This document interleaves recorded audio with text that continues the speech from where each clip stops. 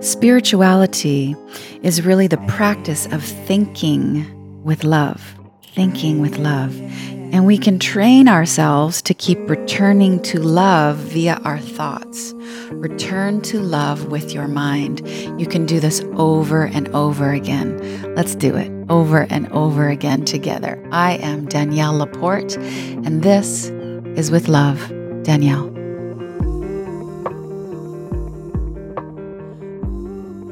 Hello, my friends. Last episode, I was speaking about the ego, and the ego just being an exaggerated sense of a separate self, and how that the ego, for all the trouble it can cause us, for all the trouble we let it cause us, it's really just a gift to point us to our true self, our divine self. Today, I want to talk about where the ego hides, how those subtleties of the mind look for places to not be found, the ways that we tell ourselves that we're less than, the ways that we put on these masks of bravado and different identities, the ways that we're a little bit greedy, we're a little bit insecure.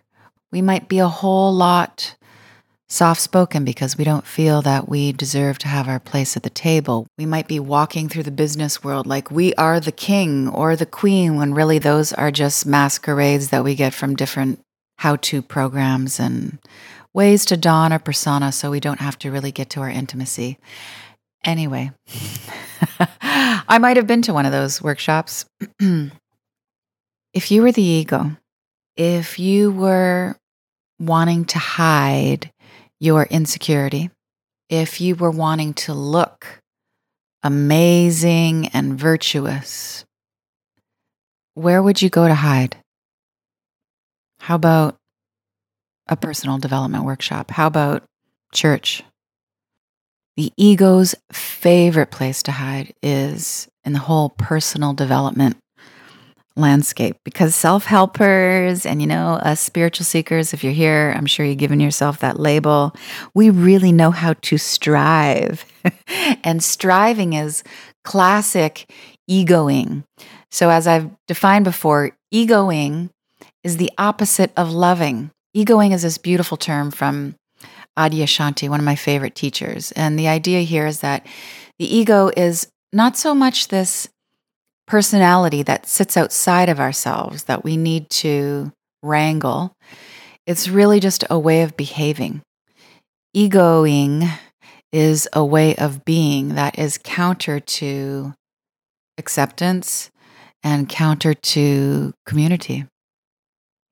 So speaking of communities, there is that dynamic of groupthink that is really strong within the self-help, the motivational world, right? We think that because we are gathered for the purposes of raising our consciousness, of doing good in the world, that the predominant paradigm in that group is something that we just need to ingest without thinking twice about it. And you know what?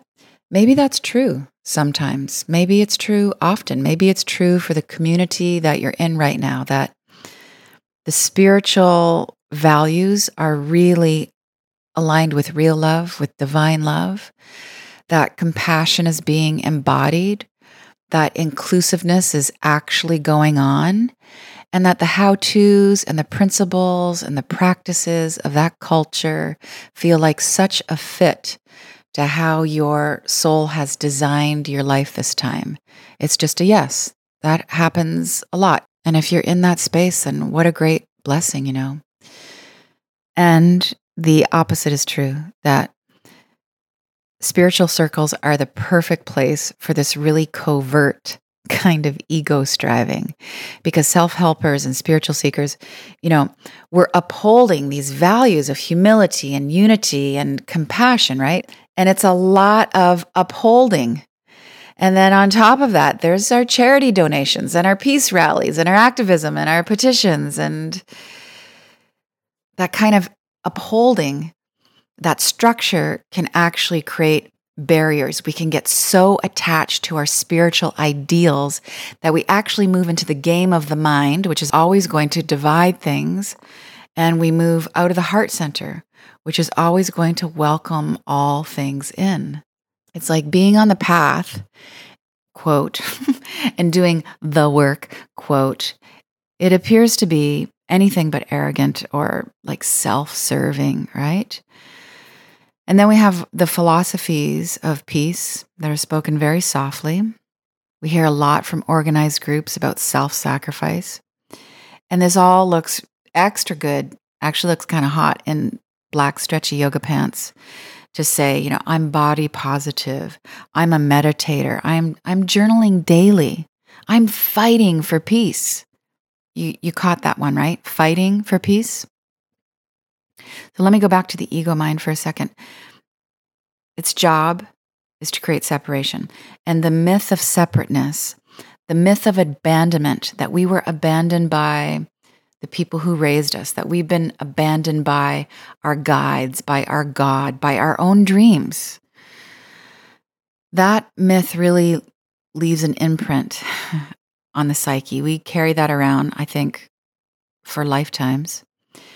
And the myth of abandonment just keeps us on the merry-go-round of proving our worth, striving, working to earn divine favor. It shows up in all ways, but particularly in the self-help space, overtly in religions. Church and state have been capitalizing, profiteering off of our abandonment issues for eons, for ages.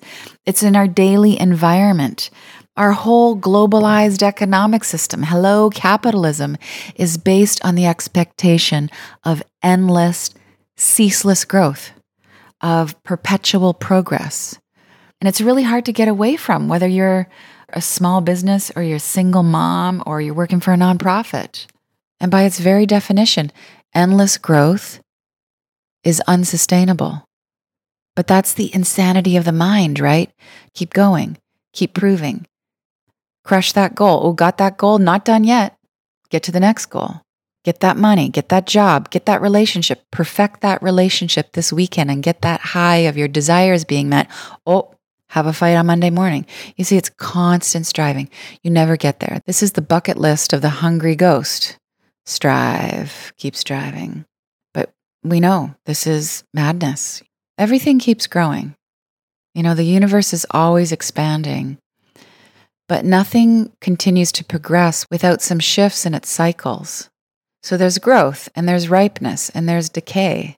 It's not just constant, unabated growth. But on a personal level, we hold ourselves to the same expectations as really sociopathic companies, multinational insanity that is driven to just show its shareholders how much better the company is this year than last. We see the same dynamic in the whole social media realm, right? More followers. There's no rest. It's madness. And this constant striving is terrible for the planet, and it's terrible for the people who live on it. So let's go back to doing the quote unquote work. I think the work is light work. It's bringing love and compassion to everything that's going on. And the practices, all the spiritual practices of being a meditator or living more contemplatively or say being a vegan or a vegetarian or journaling daily or volunteering, fighting for peace, all of it, body positivity. All of those choices can come from one's heart. Every single one of those offerings, let's say, can really be this bona fide outpouring of love. They can really be expressions of our dedication to loving kindness. And those same actions can come from a darker place. So virtuous looking actions, looks good on the outside. Sometimes they're puppeteered by the shadow self. And that shadow self is pulling your strings by telling you that you need to constantly improve, that you need to be constantly burning your bad karma. And that unhealed self that's pushing us for spiritual striving, sometimes it gets even more twisted and it tells us that we can float above it all, be above all the pain and the culture and the society, that we are above all those human struggles of jealousy or heartbreak or depression because, we're more spiritual and evolved than all of our normie, unspiritual neighbors. So you can have the same spiritual practice that's driven by different motivations. And this is where virtues can become vices. And this is the landscape, where the shadow wants to hide in plain sight. The devil is always dapper, right? The small self is going to act like love when really it's just keeping us away from the love that we really want. And it's just keeping itself away from the love that it really wants, right? The ego, as I've said before, is really just looking for love and it's going to resist. Personally, I thought I got free of a lot of this stuff when I let go of all my Catholic indoctrination. I thought I let go of it, but it's like whack-a-mole. It's like, I thought I was free because yoga, because Vipassana, because retreat center, but really, I just swapped the 10 commandments for the concept of karma. And I just went to town proving how spiritually meritorious I was. And who was I proving that to? I was proving that to everybody that I put on a spiritual pedestal, to the invisible Buddha in the sky, and to my energy worker, and to the goddess Kali herself. I was proving myself to the goddess. That's messed up. What we call self-development is, sadly, often just that. More development of a limited self. When what the heart is calling for is fewer selfies and more soul.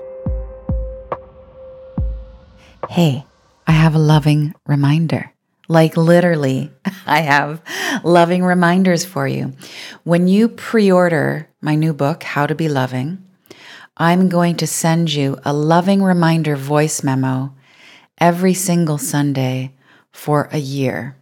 So it's 30 seconds or 3 minutes of me giving you something heart-centered to possibly guide your way that day.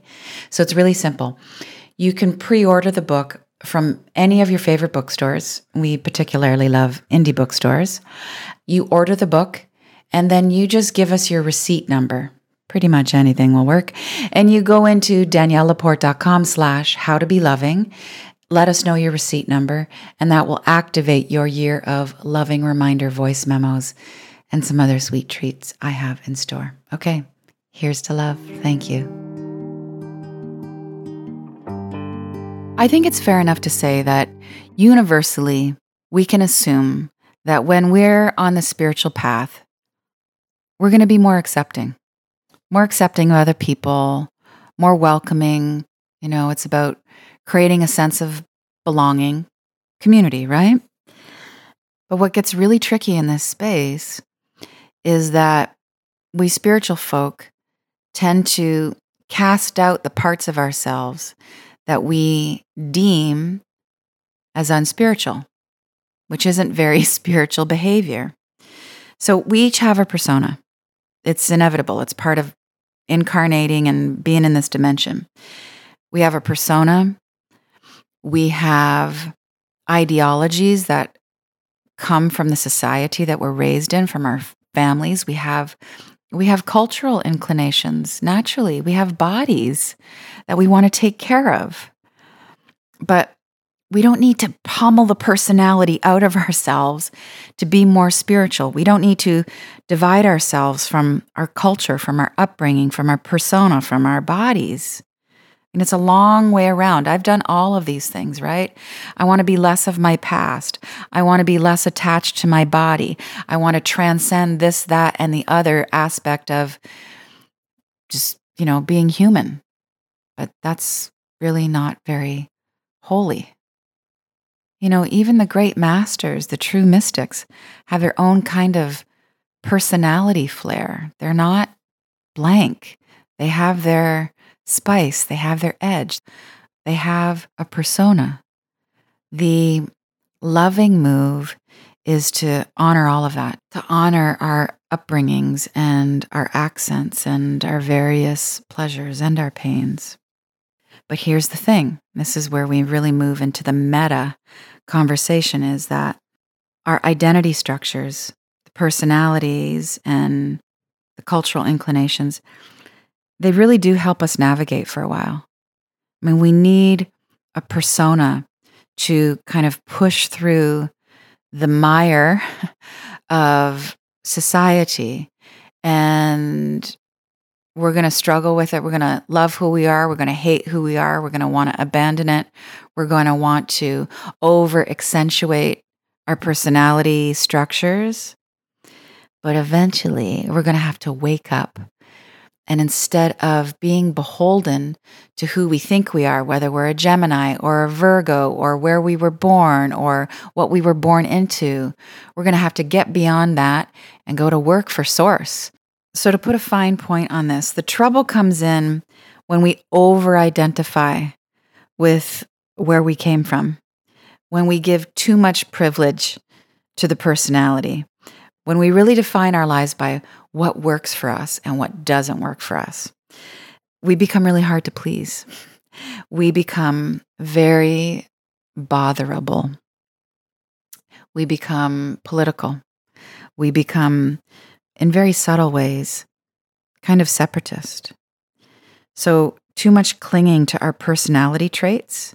So in a lot of self-help circles, we're actually really just getting trained to be more shadowy about things, to celebrate our personality traits. And while we should do that, the danger comes in clinging to who we think we are, right? So when we cling to our personality traits, often in the guise of look how awesome I am, we end up getting really congested with opinions. It's like we're just identities within identities. And we can see this bleeding into the social media sphere, right? Where so many of us feel this pressure to be really out and vocal about how we identify and the issues that we identify with. And there's this really subtle, sometimes not so subtle pressure to stake our claims about what we think about world events and culture and aesthetics. And those claims relate to our identity and our persona and who we are. And you can see where this is going. It's brittle. It's divisive. It's clinging, when the root of all faith has to do with letting go of patterns and paradigms so that the truth can, maybe infiltrate isn't the best word, but so that the truth can enter into our mind and our hearts and our actions and our deeds. But the shadow is going to push, right? The shadow nature is always pushing us to pick a side. Division. Pick a side and go public with it. And when we do that from the shadow, not from the heart, there's so many times to take a stand for what you believe in on behalf of love. When it's not coming from love, the mind gets more steely, less flexible. The mind is less open to the possibility of actually changing our mind. We are not open to changing our opinions. And that is the seed of cancel culture. Cancel culture is really this vicious cycle of having exceedingly high standards that are all generated by an unhealed self. So the more attached that we get to our individual preferences, then the more alone we might seem, we might feel. And what happens when you feel alone? You want to belong. Okay, so we grip harder to our opinions. We feel more on the outside, and then we're just going to fight harder to belong to a group. And when we fight to belong to a group, we will contort ourselves. We will shift our personalities. We will do whatever it takes to get on the inside. And then we become more polarized. And when we become more divided from each other, more divided from sources of loving kindness, we make more demands. We become professionally bothered. And if we require people and circumstances to behave a certain way for our comfort and our happiness and to earn our so-called respect, then we are never going to know real intimacy or peace, for that matter. If we prefer everything to be clean and people to be polite and our personal definition of progressive, or we need everybody to be punctual, or maybe we want everybody to be more laid back and just like ready to roll. Maybe we only respect those who are emboldened. If we have all of those preferences, then really what we're doing is we're just setting up all sorts of qualifiers for connection and happiness. More blockades to what we crave the most, which is connection and happiness. Okay, but here's the thing. And this is where the medicine is. All the demands, the excessive demands that we place on the outside world, they're really just a projection of our own inner critic, our harsh inner critic, which means we can heal this. We got this.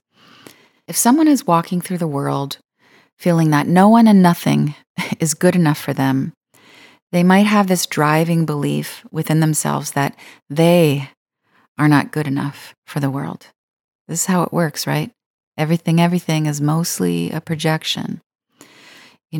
Striving to be perfect, wanting everyone else to go along with those idealizations of what it means to be perfect or spiritual or evolved. We create all those ideals about how to relate, but no one actually gets loved for who they are. It's bonkers. I mean, really, this is just the unfolding of this inner war that so many of us have going on where we're looking for love, but we feel unlovable. Maybe I should say that again because that really sums up the insanity of the human condition. Looking for love, but feeling unlovable. So we can project our shortcomings, our perceived shortcomings, our faults onto others. And a lot of times what that does is it kind of lets us off the hook for loving ourselves, right? So we could say to someone that we're in relationship with, you're not a great communicator. But really that's just deflecting our responsibility for becoming a better communicator. Maybe we're the kind of person that needs everything on the outside of us to be clean and quiet. And the reason we require that is because we're just actually repressing our own feelings of clutter and shame. World's got to be quiet because we're noisy inside. Everybody got to be organized because we feel cluttered. If you don't feel good enough, no one and nothing outside of you is ever going to feel good enough to you. We can miss out on so much love because we have these excessive preferences and these really stern identifications, It limits the diversity in our lives, Vegetarians only, vaxxed, non-vaxxed, just the conservatives. Please be my religion. Or maybe you're like even trickier and you just need people to have like equal levels of optimism and Armageddon think. And it just goes on and on how we curate all of these standards and necessities for people to get our love. And really what we're doing is just adding to a very long list of points that are polarizing us in a world that desperately needs to unite. And when I say desperate, I mean deep, natural, universal yearning to belong to each other. So think about all the people that you've yet to meet. all these wonderful, controversial, trying, encouraging, comforting, inspiring beings in one form or another who are going to enter your life after today. What if they are nothing like you think they're going to be, but they end up being the most loving people you have ever met? You know, the small self has this perspective of who you're going to fall in love with. The small self already has a very clear point of view about who's going to make it on your list of respectable and inspiring and successful and together. But the heart doesn't care. The heart is going to let people be who they are, and you are going to be touched by the love that they embody. Maybe they're going to be more successful in a way that you ever imagined you could be comfortable with. Maybe they might be way deeper than you are right now. They're going to take you to new places. Maybe one of the most loving people that you've ever met is incredibly uptight. Maybe their beliefs about how the world works or should work are completely different than yours, but they're still one of the most loving people you've ever met. But love is like that, right? All you need to remember is that gentleness, inclusiveness, and divine love are currently counterculture. I think in every which way, this starts with family, it bleeds into religion, into the educational system, into science, into economics.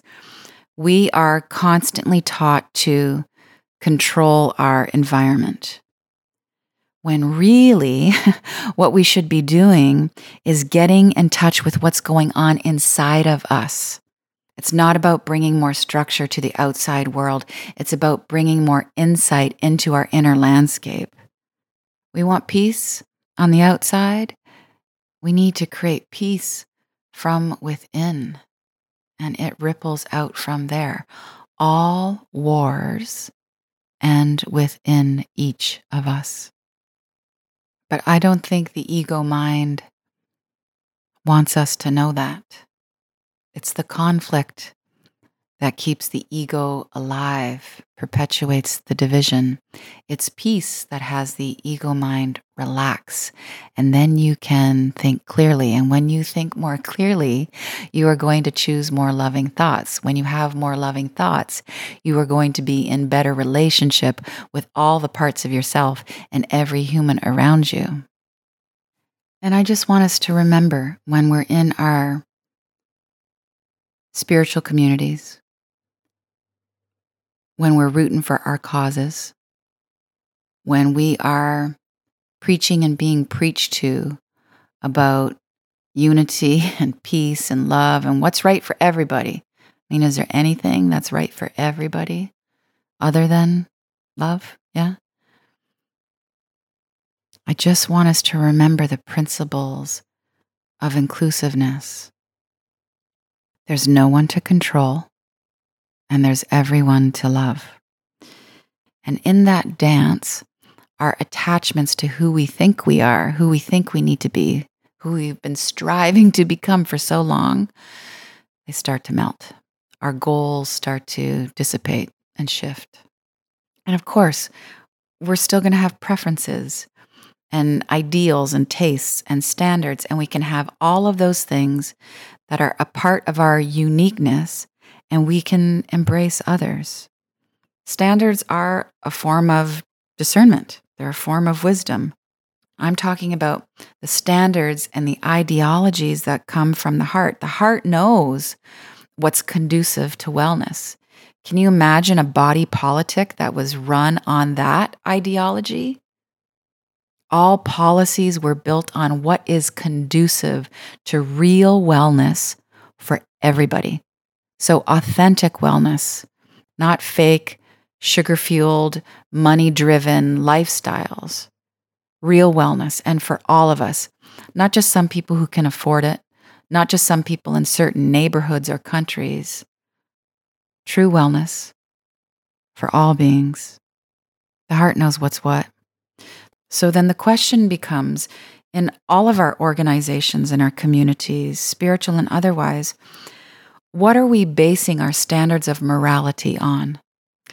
And I think there's really only two choices.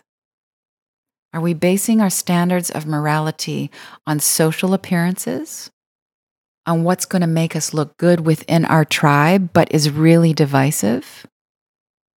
Or are we basing our standards of morality on unity consciousness? Are we rooted in love? We know how to do this. We know what's conducive of love. We know it's time to let love be the game changer that it is. How does every living thing on the planet grow? How does it thrive? How does it all overcome whatever kind of disease strikes it, right? Not by walling off, not by sterilization. We grow through adapting. Resilience is all about adaptability. Adaptability is a characteristic of love. Love is flexible. Love is spacious. Love is accommodating. Love can hold bothness. Love can hold your botherability and your personality and your belief and your persona structures and all of that and everybody else's persona structures.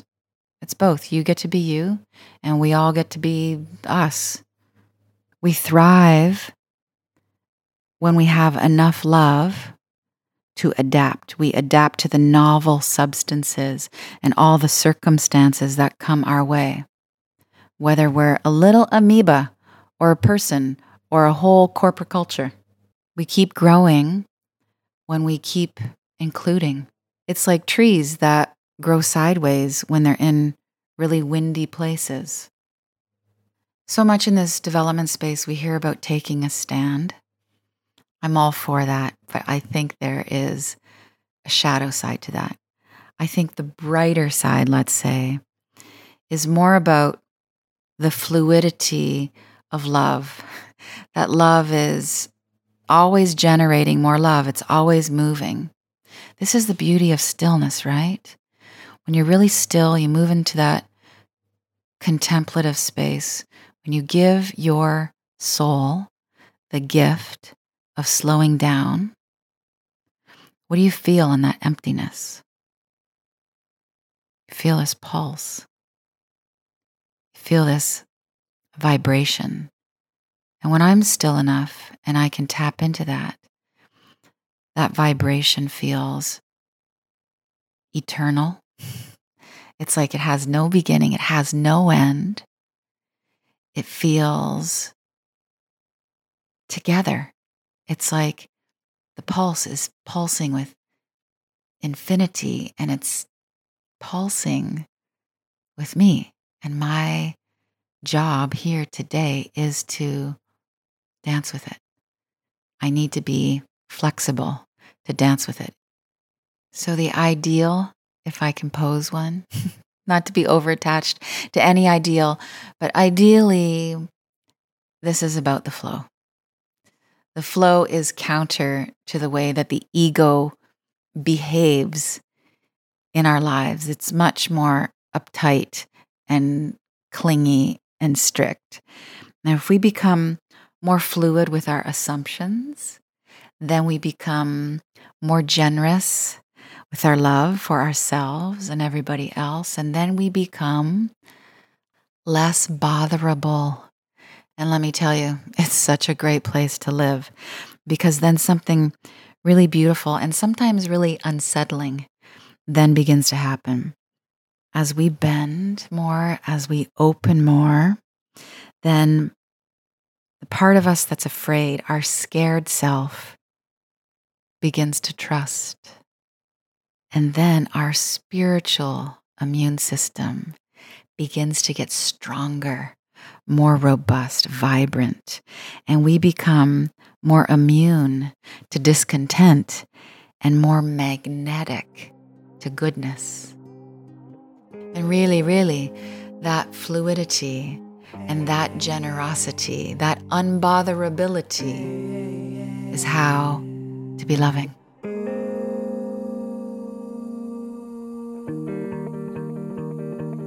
Thank you so much for listening, for feeling, for spreading the word with love.